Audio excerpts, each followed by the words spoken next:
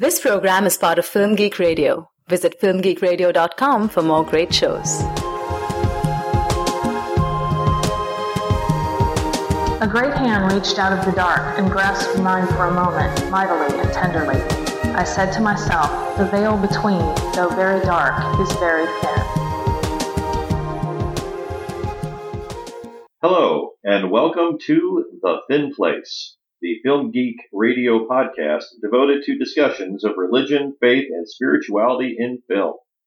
Your hosts for this episode are the great American podcaster Todd Truffin, that's me, and the other great American podcaster, Ken Moorfield. That's me. This is episode number 42 for December 2013. Our topic for this episode is To Be or Not to Be, the 1942 film by Ernst Lubitsch.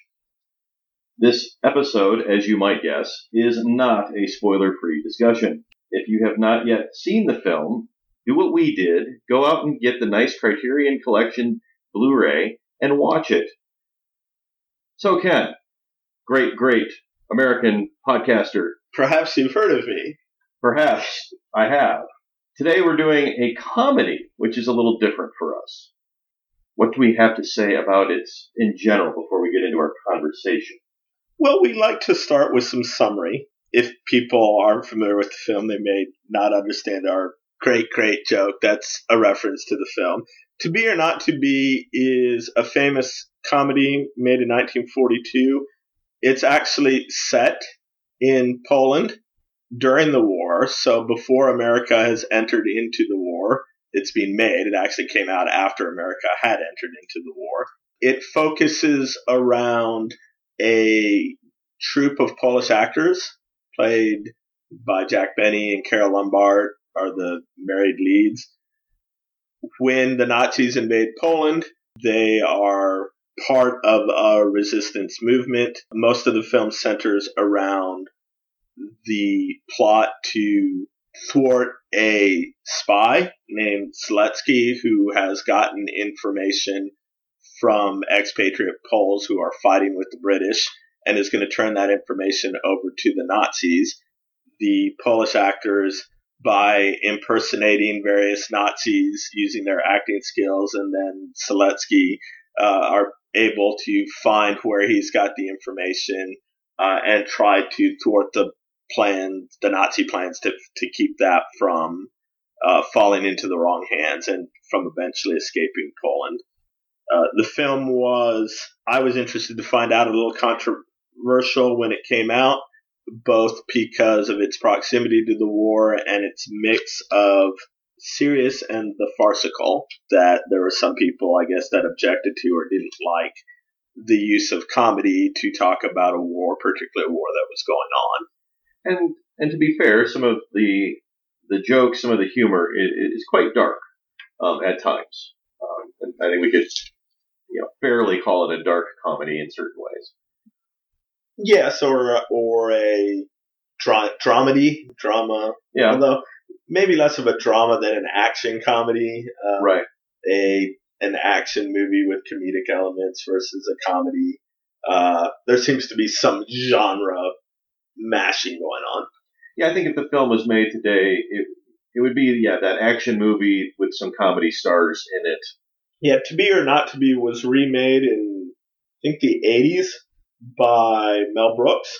And while it's been years since I've seen the remake, one of the things that David Callett does in his video commentary of the Criterion DVD is he mentions some deviations from the Brooks version and from the Lubitsch version. His thesis, which I found persuasive, was that Brooks foreshortened some of the more serious genre elements and lengthens out some of the farcical elements to push it more into the comedy realm. So I think there's even some justifications for your time. If the movie was made today, it would be a different movie, but it seems to be more of a comedy. Right. And that might start getting us into our first topic of discussion with this film is, you mentioned there was, at the time of its release, a mixture of responses. According to various sources, it was a modest success at the box office, which seems to suggest that enough people were wanting to go see it that they were fine with the humor.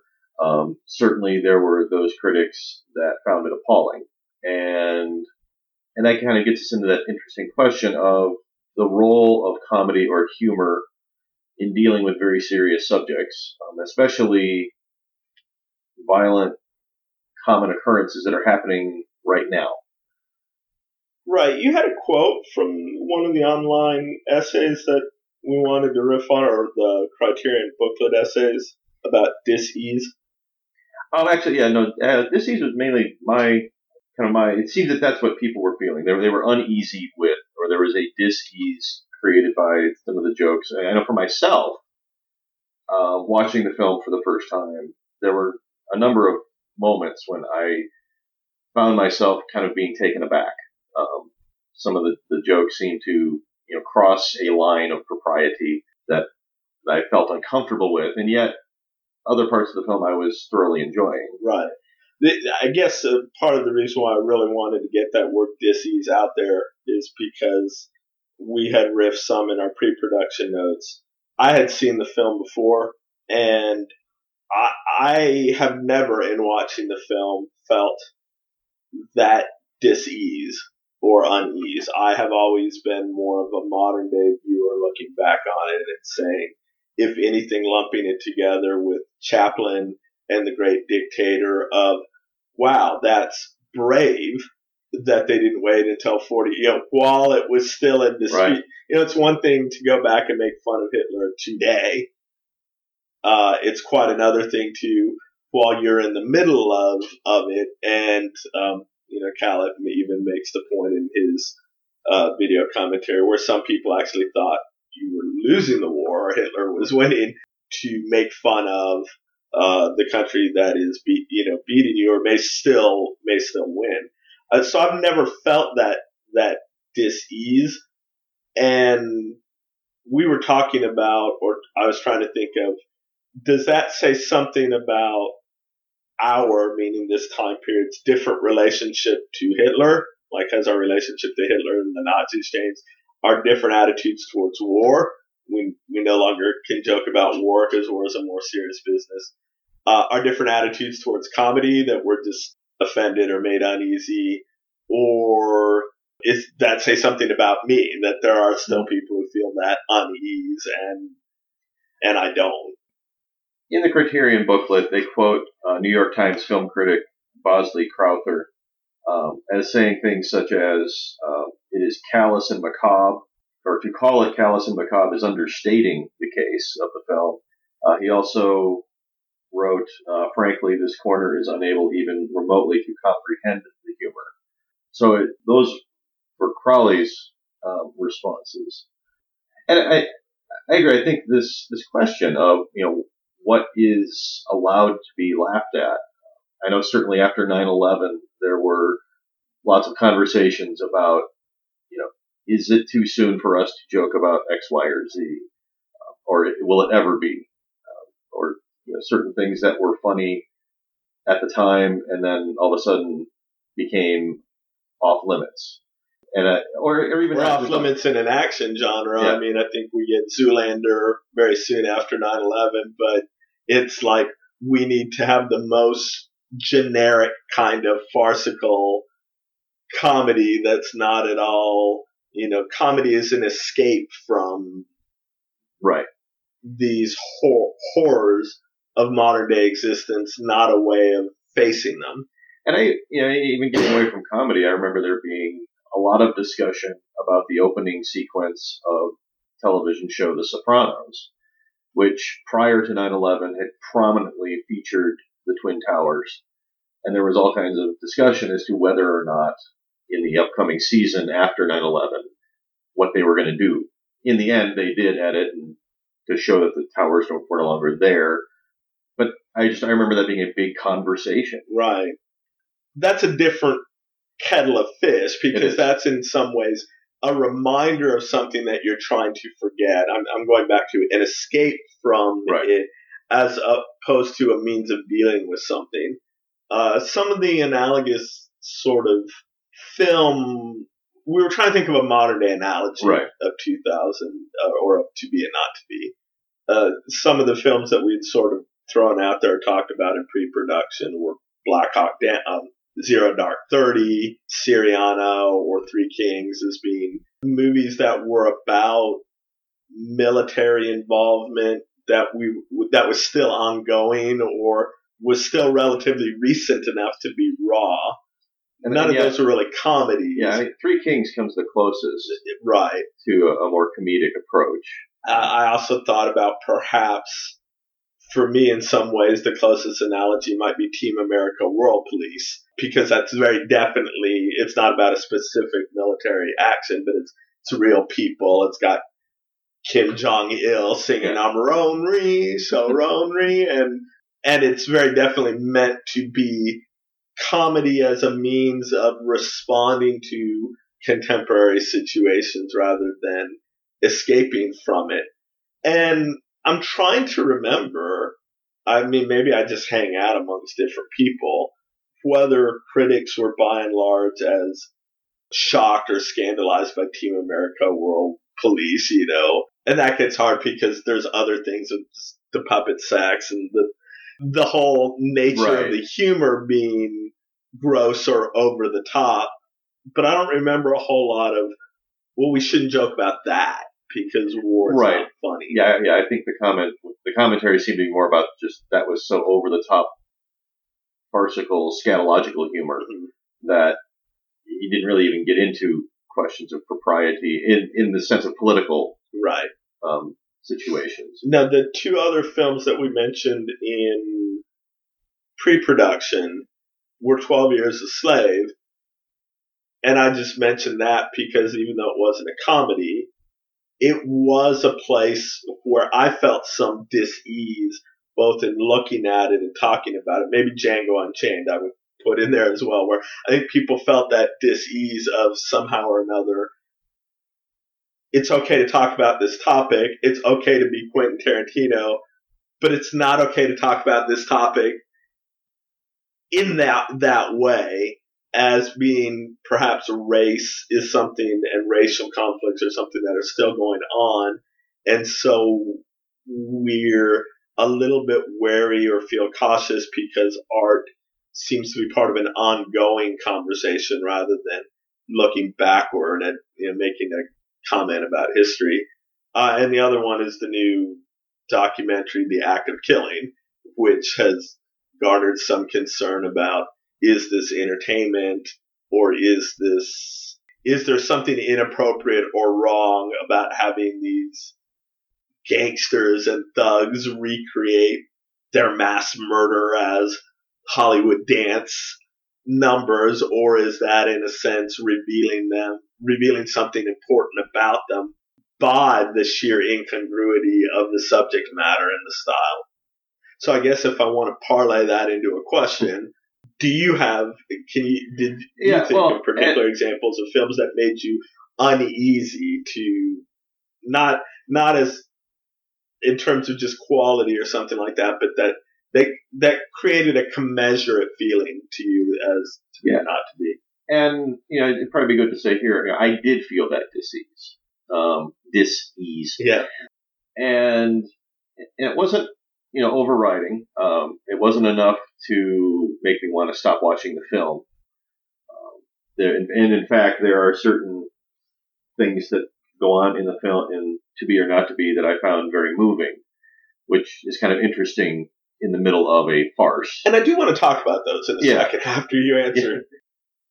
And I guess part of it is I don't know the history well enough. I'm not totally up on my history of, for instance, when the American public became aware of what was happening in the concentration camps, and how that fits in. Because for me, I am the modern viewer looking back, and I know what was happening in the concentration camps.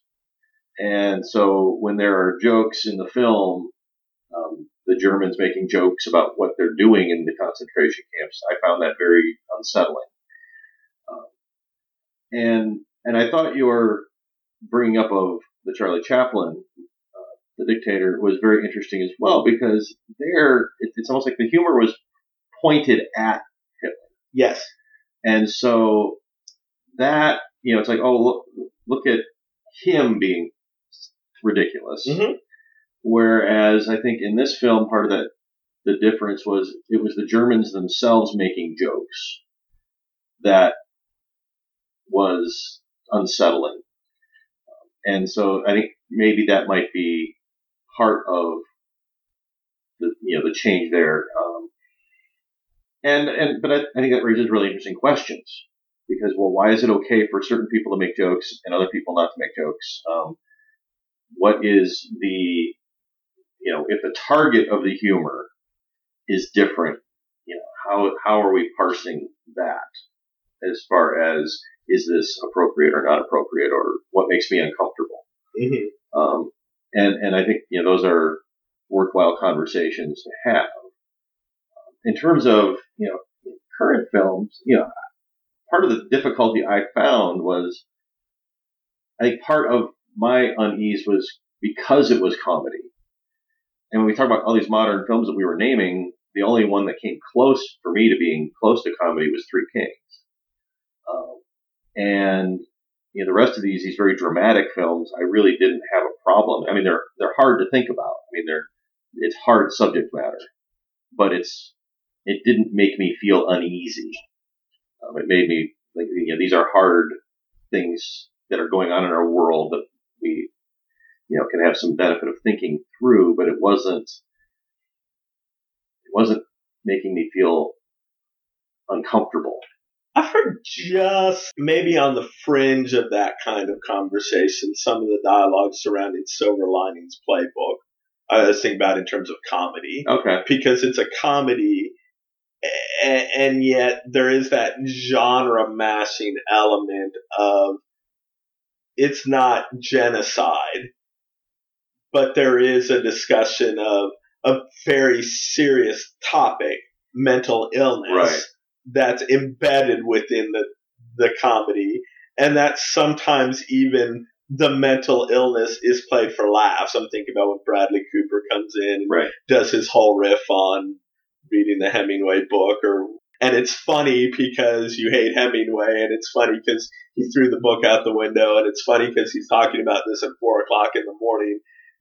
But it's also not funny because he's ill, and he's accosting his parents at 4:00 in the morning. Right. And so, but then is that just a matter of like, what serious, there's this hierarchy of serious issues, or there's slavery, there's the Holocaust, and there is mental illness, and depending on how squeamish we are about that issue, how squeamish we can be to incorporate that within the genre of comedy. I also think a difference, as I'm thinking through some of the differences between those, that I always feel paradoxically helps me with To Be or Not to Be, is that comedic element, or the serious element within the comedy, not the comedic element, is that more or less of an add-on, or is the film really about that? I tend to give Silver Linings Playbook a little bit more leeway, because it's not just plain mental illness for laughs. It's about mental illness. And being about mental illness, parts of it are, I said these people can never laugh, or, whatnot. And I think that the To Be or Not to Be is about Nazism and fascism, and some of the comedy is the farcical or the ridiculousness, or black comedy as a way of dealing with things. I'm surprised we haven't, dropped reference to the movie MASH as a way of dealing with some very dark things, as opposed to something like Django Unchained, where I'm less convinced that it really is about slavery or has serious things to say about slavery, and is primarily about the style first, and the more serious issue is just the context to give me the same thing I give in any other Quentin Tarantino movie, and not to allow Quentin Tarantino to examine the more serious issue. I think you bring up a MASH is really interesting, because that's a film and a TV series that I enjoy greatly and I have no qualms about. And the film is certainly more gritty than the TV show ever was. And yet that never was, and I think I come back to who's making the jokes and who are the jokes aimed at, and it's the American GIs who are making jokes, and it's all amongst themselves. Well, and what is the purpose of the joke? Yeah. Is the purpose of the joke to deflect your attention from we don't have anything else to say about this? Is the purpose of the joke to reveal some sort of deeper truth or meaning about the subject that you might not be willing to contemplate in some other way? Yeah. And I think that, for me right now, I'm just thinking that that's a question worth digging into more, because what I saw in To Be or Not to Be, the things that made me uncomfortable, were they doing those things? Were they about, revealing something more, or was I uneasy just because of who was making the joke, or was I uneasy because I didn't think there was anything valuable going on? Okay, well, so let's be concrete and specific, since that's working through, looking at an actual joke. Khaled mentions extensively throughout his video commentary that allegedly the most scandalous joke in the film is between a scene between, I think it's Seletsky and Earhart. It's definitely Earhart and someone else.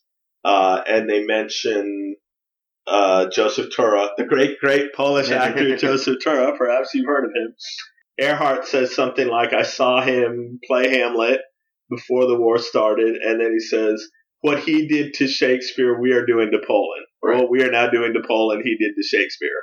Apparently, even in the whole production, many of Ernst Lubitsch's assistant directors, writers, entourage, or posses are like, no, you can't.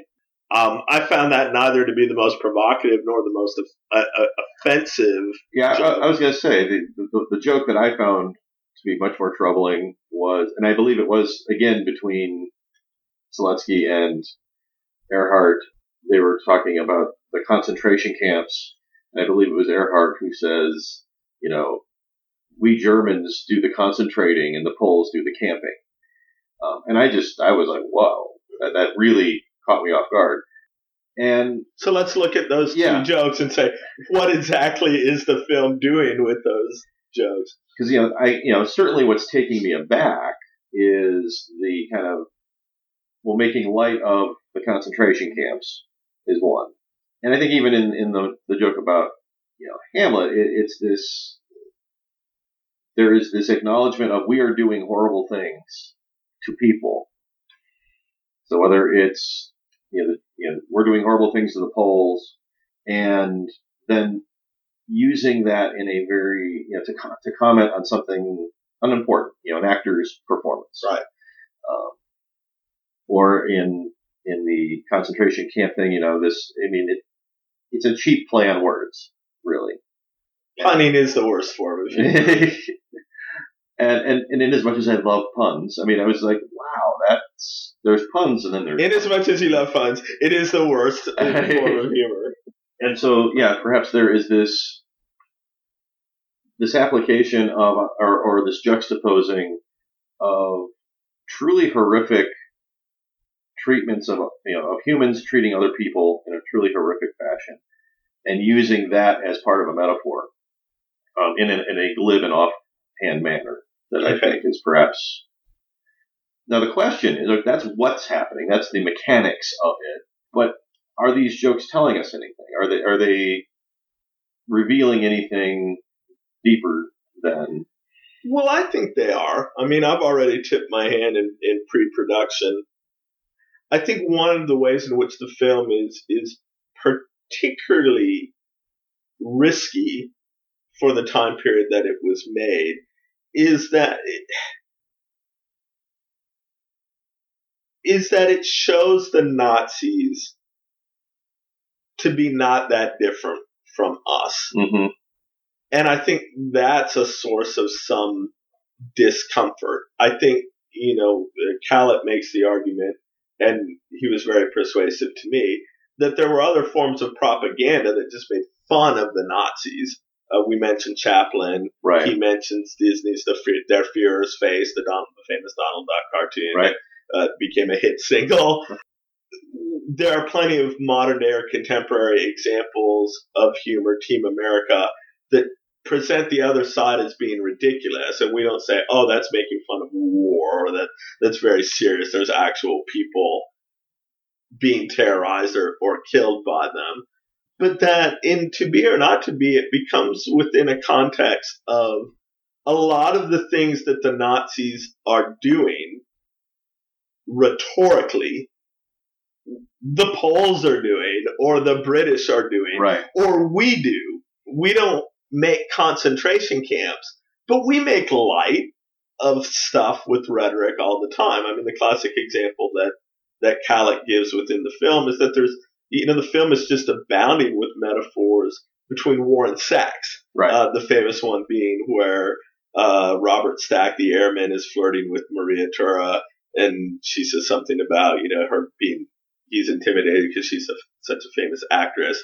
And she's like, well, I've never had a man who could drop 3 tons of dynamite in my bed or in my, in my room, in my bedroom or something like that. And everyone laughs. Oh, tee hee. There's this juxtaposition between something very serious, war, and sexual innuendo. There's another scene in which all they're in Britain and all the airmen are around the piano and they're talking about what they're going to do to the Germans, when they win the war, and that kind of both mixing of off-color humor or, seriousness or the use of war and metaphors is something that we do a lot. Right. And I think there is something that's very risky about portraying the enemy as ridiculous, because we're used to, if you're in war, you have to mentally justify destroying the other person. And in some ways, the easiest way to do that, historically or politically, is to dehumanize them. So you either to make them monsters. Yeah, monsters or ridiculous. Yeah, well, yeah, and yet the weird sort of thing is that by choosing the path of ridiculous instead of monsters, it also shows how we are very ridiculous. Jack Benny is ridiculous. Yes. Carole Lombard is ridiculous. I'm like, I'm more concerned about someone walking out on my soliloquy than someone sleeping with my wife, or who gets to play Hitler in the big scene rather than what's at stake. And so perhaps one of the things that's happening in this film that is uncomfortable is that both the good guys and the bad guys are essentially being painted fairly. They are being treated the same. There's this interesting, yes, the Nazis are ridiculous, but so are we. And perhaps that even-handedness is a little uncomfortable. I think it's uncomfortable. I don't want to overstate that too much. I mean, Lubitsch fled from Germany. Right. And I mean, Lombard was very active in the anti-war movement in the war movement and the anti-Nazi movement. And I don't want to be one of those Christian critics who paints with a very broad brush and just sort of says, well, we've all sinned and therefore genocide is the equivalent of narcissism. But I do think the film humanizes the Nazis in the sense of you can be ridiculous and still be human. And that's a very different thing than humanizing what they did or excusing what they did. Because in the element of even while it's going on and even while they're fighting for them, you don't have to make them, I'll use Charles Krauthammer's term, you don't have to make moral equivalents. Right. And say there's the same. There's plenty enough for me. There's differences enough between the Nazis and us to say, yeah, if I got to pick sides, I know which side that I'm on, and it's not just flip a coin like vanilla or chocolate or Cowboys or Redskins or something like that. But in the midst of those differences, if you recognize similarities, if you recognize kinship, then that can be very diseasy or very disquieting, because that raises questions in your unconscious about, okay, if they are me or like me, and this thing happened to them that warrants them being destroyed, could that happen to me? Could I become that? You know? Well, and I think especially in this kind of film, where most of the Nazis that we see are underlings. They're soldiers. We're not, the only Hitler we really see is a fake. I think those are some very real questions that could affect us. I mean, it's a joke, right? But Earhart lives in constant fear of offending the Fuhrer, and right. Jack Benny, Seletsky says, "I won't tell the Fuhrer this," and then in the key scene where Bronski dressed up as Hitler comes in, and Earhart thinks he's interrupted a love tryst, his hand falls on the gun, and then off screen we hear the gunshot, like he killed himself. And one of the more disorienting jokes to me is after they've already won and they're on the airplane flying out, it's victory, it's triumphal, right. or whatever. There's still 2 German pilots in there, and they say the Fuhrer is in back, he wants to talk to you or congratulate you, and Bronski, dressed up as the Fuhrer, has an open door of the window plane, and he looks at the German officer without a parachute and says, "Jump." And the guy says, "Sieg Heil, mein Führer," and he jumps. And then he looks at the second guy and he says, "Jump, Sieg Heil, mein Führer." Well, okay, there's an interesting point being made there about the nature of fascism. Right. The very thing that allows them to follow Hitler and create all of these atrocities is the vulnerability that will come back on them. And so there's a kind of point being made with that humor. But there's also a point, right, for the liberal person not in the war that says there's no reason why those people, that they had to kill them, or if they did have to kill them, that they had to kill them in that horrific a manner, that they could have just lined them up and shoot them, or they could say, "We're flying back, put on the handcuffs, and we'll keep you as a prisoner of right. war," or something like that. But there is a little bit of that. When we have the upper hand, it's important not just that we win, but that we humiliate, that we destroy the opponent, that we rub their nose in it. And I mean, perhaps in a very subtle way, again, I don't want to be saying we're the same or we're identical, but there's enough common kinship in there to make you feel dis-ease. Because, I mean, ultimately, the difference between feeling that dis-ease at a laugh and being scandalized by a laugh is, did you laugh? Yeah. And then part of it is what you're feeling dis-ease at is your own response, that this is connecting with something inside of me that's making me respond and making me smile and making me laugh or making me go right on. And that's a part of myself that I don't like. And that's then I'm angry at the movie for making me aware of that part of myself that I don't like, as opposed to just being something that I don't like. Well, those movies don't bother us. We just dismiss them. Yeah, in this film, it's not just a flip of the coin choice between the Nazis and the Poles. It's a real thing. Is there is a real bad guy, and the film does have a character that we center on that is, no, that guy's bad. Yes. And that's the Seletsky character, the spy. And I think what's interesting, Jeffrey O'Brien, who wrote the essay in the Criterion Set, makes this argument, and I found it persuasive, which is that Seletsky is in some ways the center of evil in the picture, in the characters that we have, because he is total pragmatism. Mm-hmm. He does not have any ideological reason for siding with the Nazis. He doesn't believe in Nazism. He just believes they're going to win. Yeah, there's the famous speech the first bedroom speech between him and Carole Lombard, where he says, "It's very important that you pick the right side." And she says, "What is the right side?" And he says, "The winning side." Yes. And he's very consistent with that. And, O'Brien's argument is interesting in that when we look at the film, his is the one death that is treated very seriously. And, comedic things happen afterwards, but his actual death is one in which, no, this is serious. This is an evil that must be eradicated. And Seletsky is Polish? Is Polish.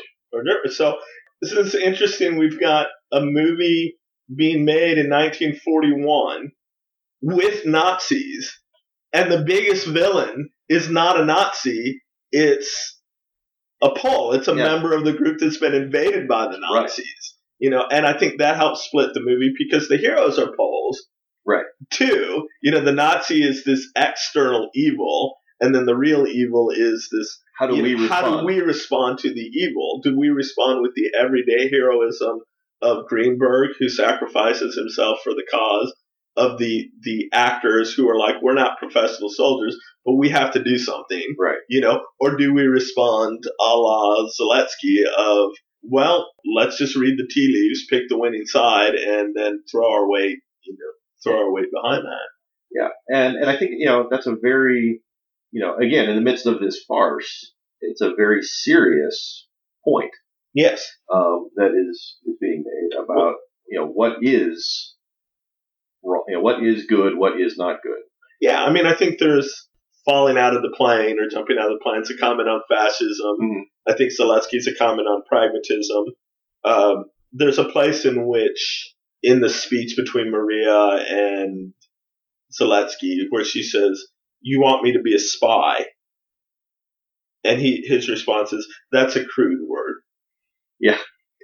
And, okay, that's part of the pragmatism. But I think there's also something very modern and very penetrating about that comment, about that we feel indicted by, because, again, blurring the line between the Nazis and us, not in terms of what they do, but we're all, particularly in a modern or a postmodern setting, guilty of, if we've ever watched Fox News, been on Fox News, or watched MSNBC, of sort of manipulating language to justify what we're doing over what we know it actually is, or to make what someone else is doing sound worse than what it is. So, I mean, I think embedded within the humor, there are a lot of very pointed comments about fascism, about democracy, about individual human responsibility, about moral evasion, and I think a lot of them hit the mark. And I think some of that dis-ease is not just, oh, this is in bad taste. It's using the humor to get our guard down, and then making us realize in the back of our mind that when I'm laughing or when I'm pointing my finger, I'm in some ways indicting myself, not because I've done that, but because I recognize some elements of that behavior. You mentioned, and I mean, if I can just put the cherry on top of that argument about humanizing the Nazis, there's one exchange. Again, I think it's between Zelensky and Maria Tura, in which I think that gets verbalized, in which he says, "We're human, sometimes very human." And he's making a sexual entendre of "we have needs." And her comment is, "I'm convinced of that."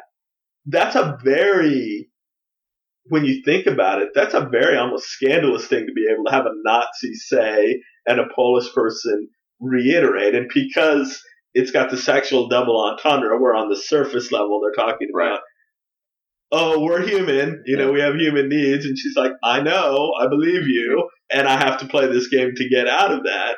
But it also works on a double level of, I think part of what the film is saying is we're human, very human. It's easy to think of the Nazis as being just this sort of alien evil, like, the mechas in Transformer, the monsters in whatever. At a key moment in the film, the Nazi is saying, we're no different than anyone else that you've had to deal with, or difference is in degree, not in kind, and Maria's saying, I know. And I think this is a nice little pivot place. You had mentioned Greenberg, and we were talking about, the humanizing of these characters. And for me, one of the most affecting parts of the film, the good part, I mean, all these comments on bad and evil and that, but there was also a really poignant comment on heroism. And that is this character Greenberg, who throughout the whole film, he's, one of the guys that just stands in the background of the theater troupe holding a spear or doing the extra. and there is this really great moment where Greenberg and I think it's Bronsky are actually wishing for the days when they could just hold a spear. You know, the Nazi occupation has come in and everything is really bad. And they're just, wow, wouldn't it be great to just be able to stand somewhere and hold, to be the extra. You know, yeah. those days are gone. But throughout the film, Greenberg is shown, is it 3 times? Maybe 4? 3. Delivering the Shylock speech from Merchant of Venice of, am I not human? Do I not bleed? And the whole speech. And, well, you mentioned the commentator saying how it changes with each delivery. The delivery is the same. Yeah, the delivery doesn't change. The delivery is the same, but the impact of it does. The first time we see it, it's just, oh, there's the guy, he's giving his speech. That's nice. The actors are in the coffee room and they're rehearsing or they're just like, oh, wouldn't it be great to give this speech and here's how I would do it. Right. The second time he gives the speech, it's, the context is different. And during the occupation. It's like, I'm human. As a Polish person, I am human. It's me. And then in the final delivery, it builds even more. But it is that. He's like, I am human, and I'm doing something. And we see in Greenberg the extra, the guy who's not the hero. At a moment when, in order for their plans to succeed, they need someone to create a diversion, to step into a whole group of Gestapo officers and create a diversion. And he does it. Yeah. And he's the only main character who dies. And he truly sacrifices himself. And again, it's one of those moments in the film that is not pit play for laughs. It is very poignant. And we see that heroism of the normal guy. Right. And I think that's part of the dis-ease as well. I mentioned in the show notes. I mean, so now we have a movie with Nazis, but the real villain is an everyday guy. We also have a movie with soldiers, the airmen, the Robert Stack character, right. And he's not the real hero. And to a certain extent, the actors are the heroes. But even amongst the actors, the lead actor is not the biggest hero. That's one of the changes, I think, to the detriment of the Mel Brooks version. The real heroes the heroism is distributed amongst the whole troupe. They all, Maria, Joseph, Bronsky play Hitler. And if you have to pick one supreme amongst them, it's Greenberg, because Greenberg is the one that sacrifices. And I think that makes us, I gave a riff in pre-production. I think that makes us a little bit uneasy because fundamentally our modern orientation towards war is we've gotten a little bit more comfortable with it because we're more comfortable with war is something that is fought by professional soldiers. We don't have a draft anymore. And so, we can be at war for 12 years in Afghanistan and the president could say we want to continue the war. And I'm like, well, sure. Why not? What's it to me? How does that affect my life? My butter's not being rationed. My life's not in any really imminent danger. War is something that's fought between villains over there and heroes over there, and that I'm not expected to participate in. And I think one of the very subversive things about the film is that, on the surface, the drama, the war elements of the film are very traditional, but when you actually look at it carefully, the battles are being fought by the everyday people, and the airman the professional soldier spends most of his time locked up in Maria's bedroom and really is not at all. Yeah, he's neutralized very quickly. Not at all instrumental in the success of the plan or thwarting it. And the Nazis are secondary and evil to Zelensky. And so I think that's hobby horse of my friend Stephen Gradanes, is about, wishing that modern day films had more everyday heroism. I think we talked about that a little bit in the White House Down, Right. about like, well, we've got the exception, American exceptionalism is going to save the day. And who cares if the everyday citizens get killed, or get mowed down. That just makes the John McClane character, the super FBI agent, that much more impressive because he's able to, Right. the Jason Bourne character. And I think we're hearkening back to a different day where Lubitsch is saying, what's going to defeat the Nazis, even though this was the age in which a lot of superheroes were born, it's not going to be Captain America. It's going to be the everyday Greenbergs. And that makes us uneasy because that's like, well, that puts a demand on us. And then all of Right. a sudden it's like, well, I'm responsible. all of a sudden I have a very different feeling about that war in Vietnam or that war in Afghanistan or that war in Iraq. Is that something that I would give my life for? And they don't hesitate either. They don't, it's not like they wrestle with it and say, it's just like, of course something must be done and we have to do it. And I'm the best one. I mean, in Greenberg's case, he's like, I'm the best one for this, so it's me. I go. Yeah, that's that's the way that it is. And going back to my original question about, is it about me? Is it about our orientation towards comedy changing? Is it about our orientation towards war changing? Part of what we're saying is a little bit of all three. Yes. Yes. All right. This feels like a good ending point for our conversation, unless you have anything else you want to add. We may edit it, but I just wanted to quickly say, Carole Lombard is terrific, and Yes. watching her performance made me think about Paul Haggis's riff in the Misrepresentation documentary, where he talked about it seemed like in the 30s and 40s, we were a lot more comfortable with complex roles for women, even in comedies. She's a seductress. She's a wife. She bickers with her husband. She's also willing to put herself in harm's way. She's just a very complex character, and Lombard's very much up to the task. And Yeah. There's one point in which they're trying to figure out what to do with Seletsky. Seletsky has invited her for dinner, and she says, I'd hate to think about going back there, but if we can't think of anything better, I'm going to have to go to dinner with him, and I'm going to have to kill him.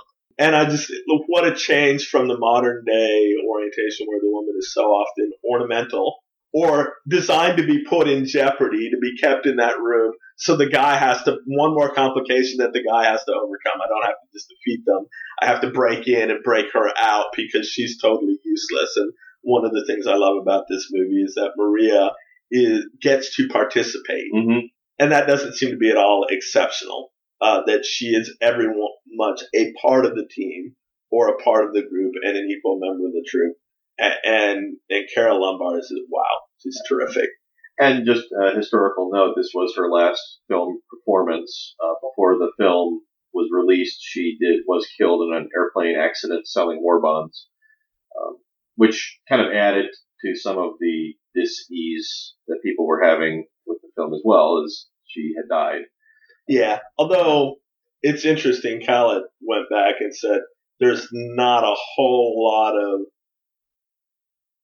evidence one way or the other to whether that affected the box office because Also, it's her last film. He drew the analogy with Heath Ledger in The Dark Knight, where sometimes that too can become a sort of morbid curiosity or a very poignant memorial. Right. That I want to go see it, as a way of memorializing her. And it is certainly a powerful performance. Oh yeah, she's terrific.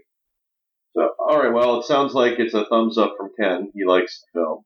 I did. I enjoyed it. I laughed. As I said, found Greenberg, that whole plot line to be very poignant. Whatever misgivings I have about some of the humor were overshadowed by the goodness of the rest of it. So, all right. Well, thank you, Ken. And thank all of you for listening to The Thin Place. If you have comments on this episode, please visit our website at www.filmgeekradio.com to leave a comment. You can email us at thethinplace@filmgeekradio.com. You can also follow Ken on Twitter at Ken Moorfield or at his blog, the number 1, morefilmblog.com. This has been a Film Geek Radio production. Film Geek Radio! Yeah.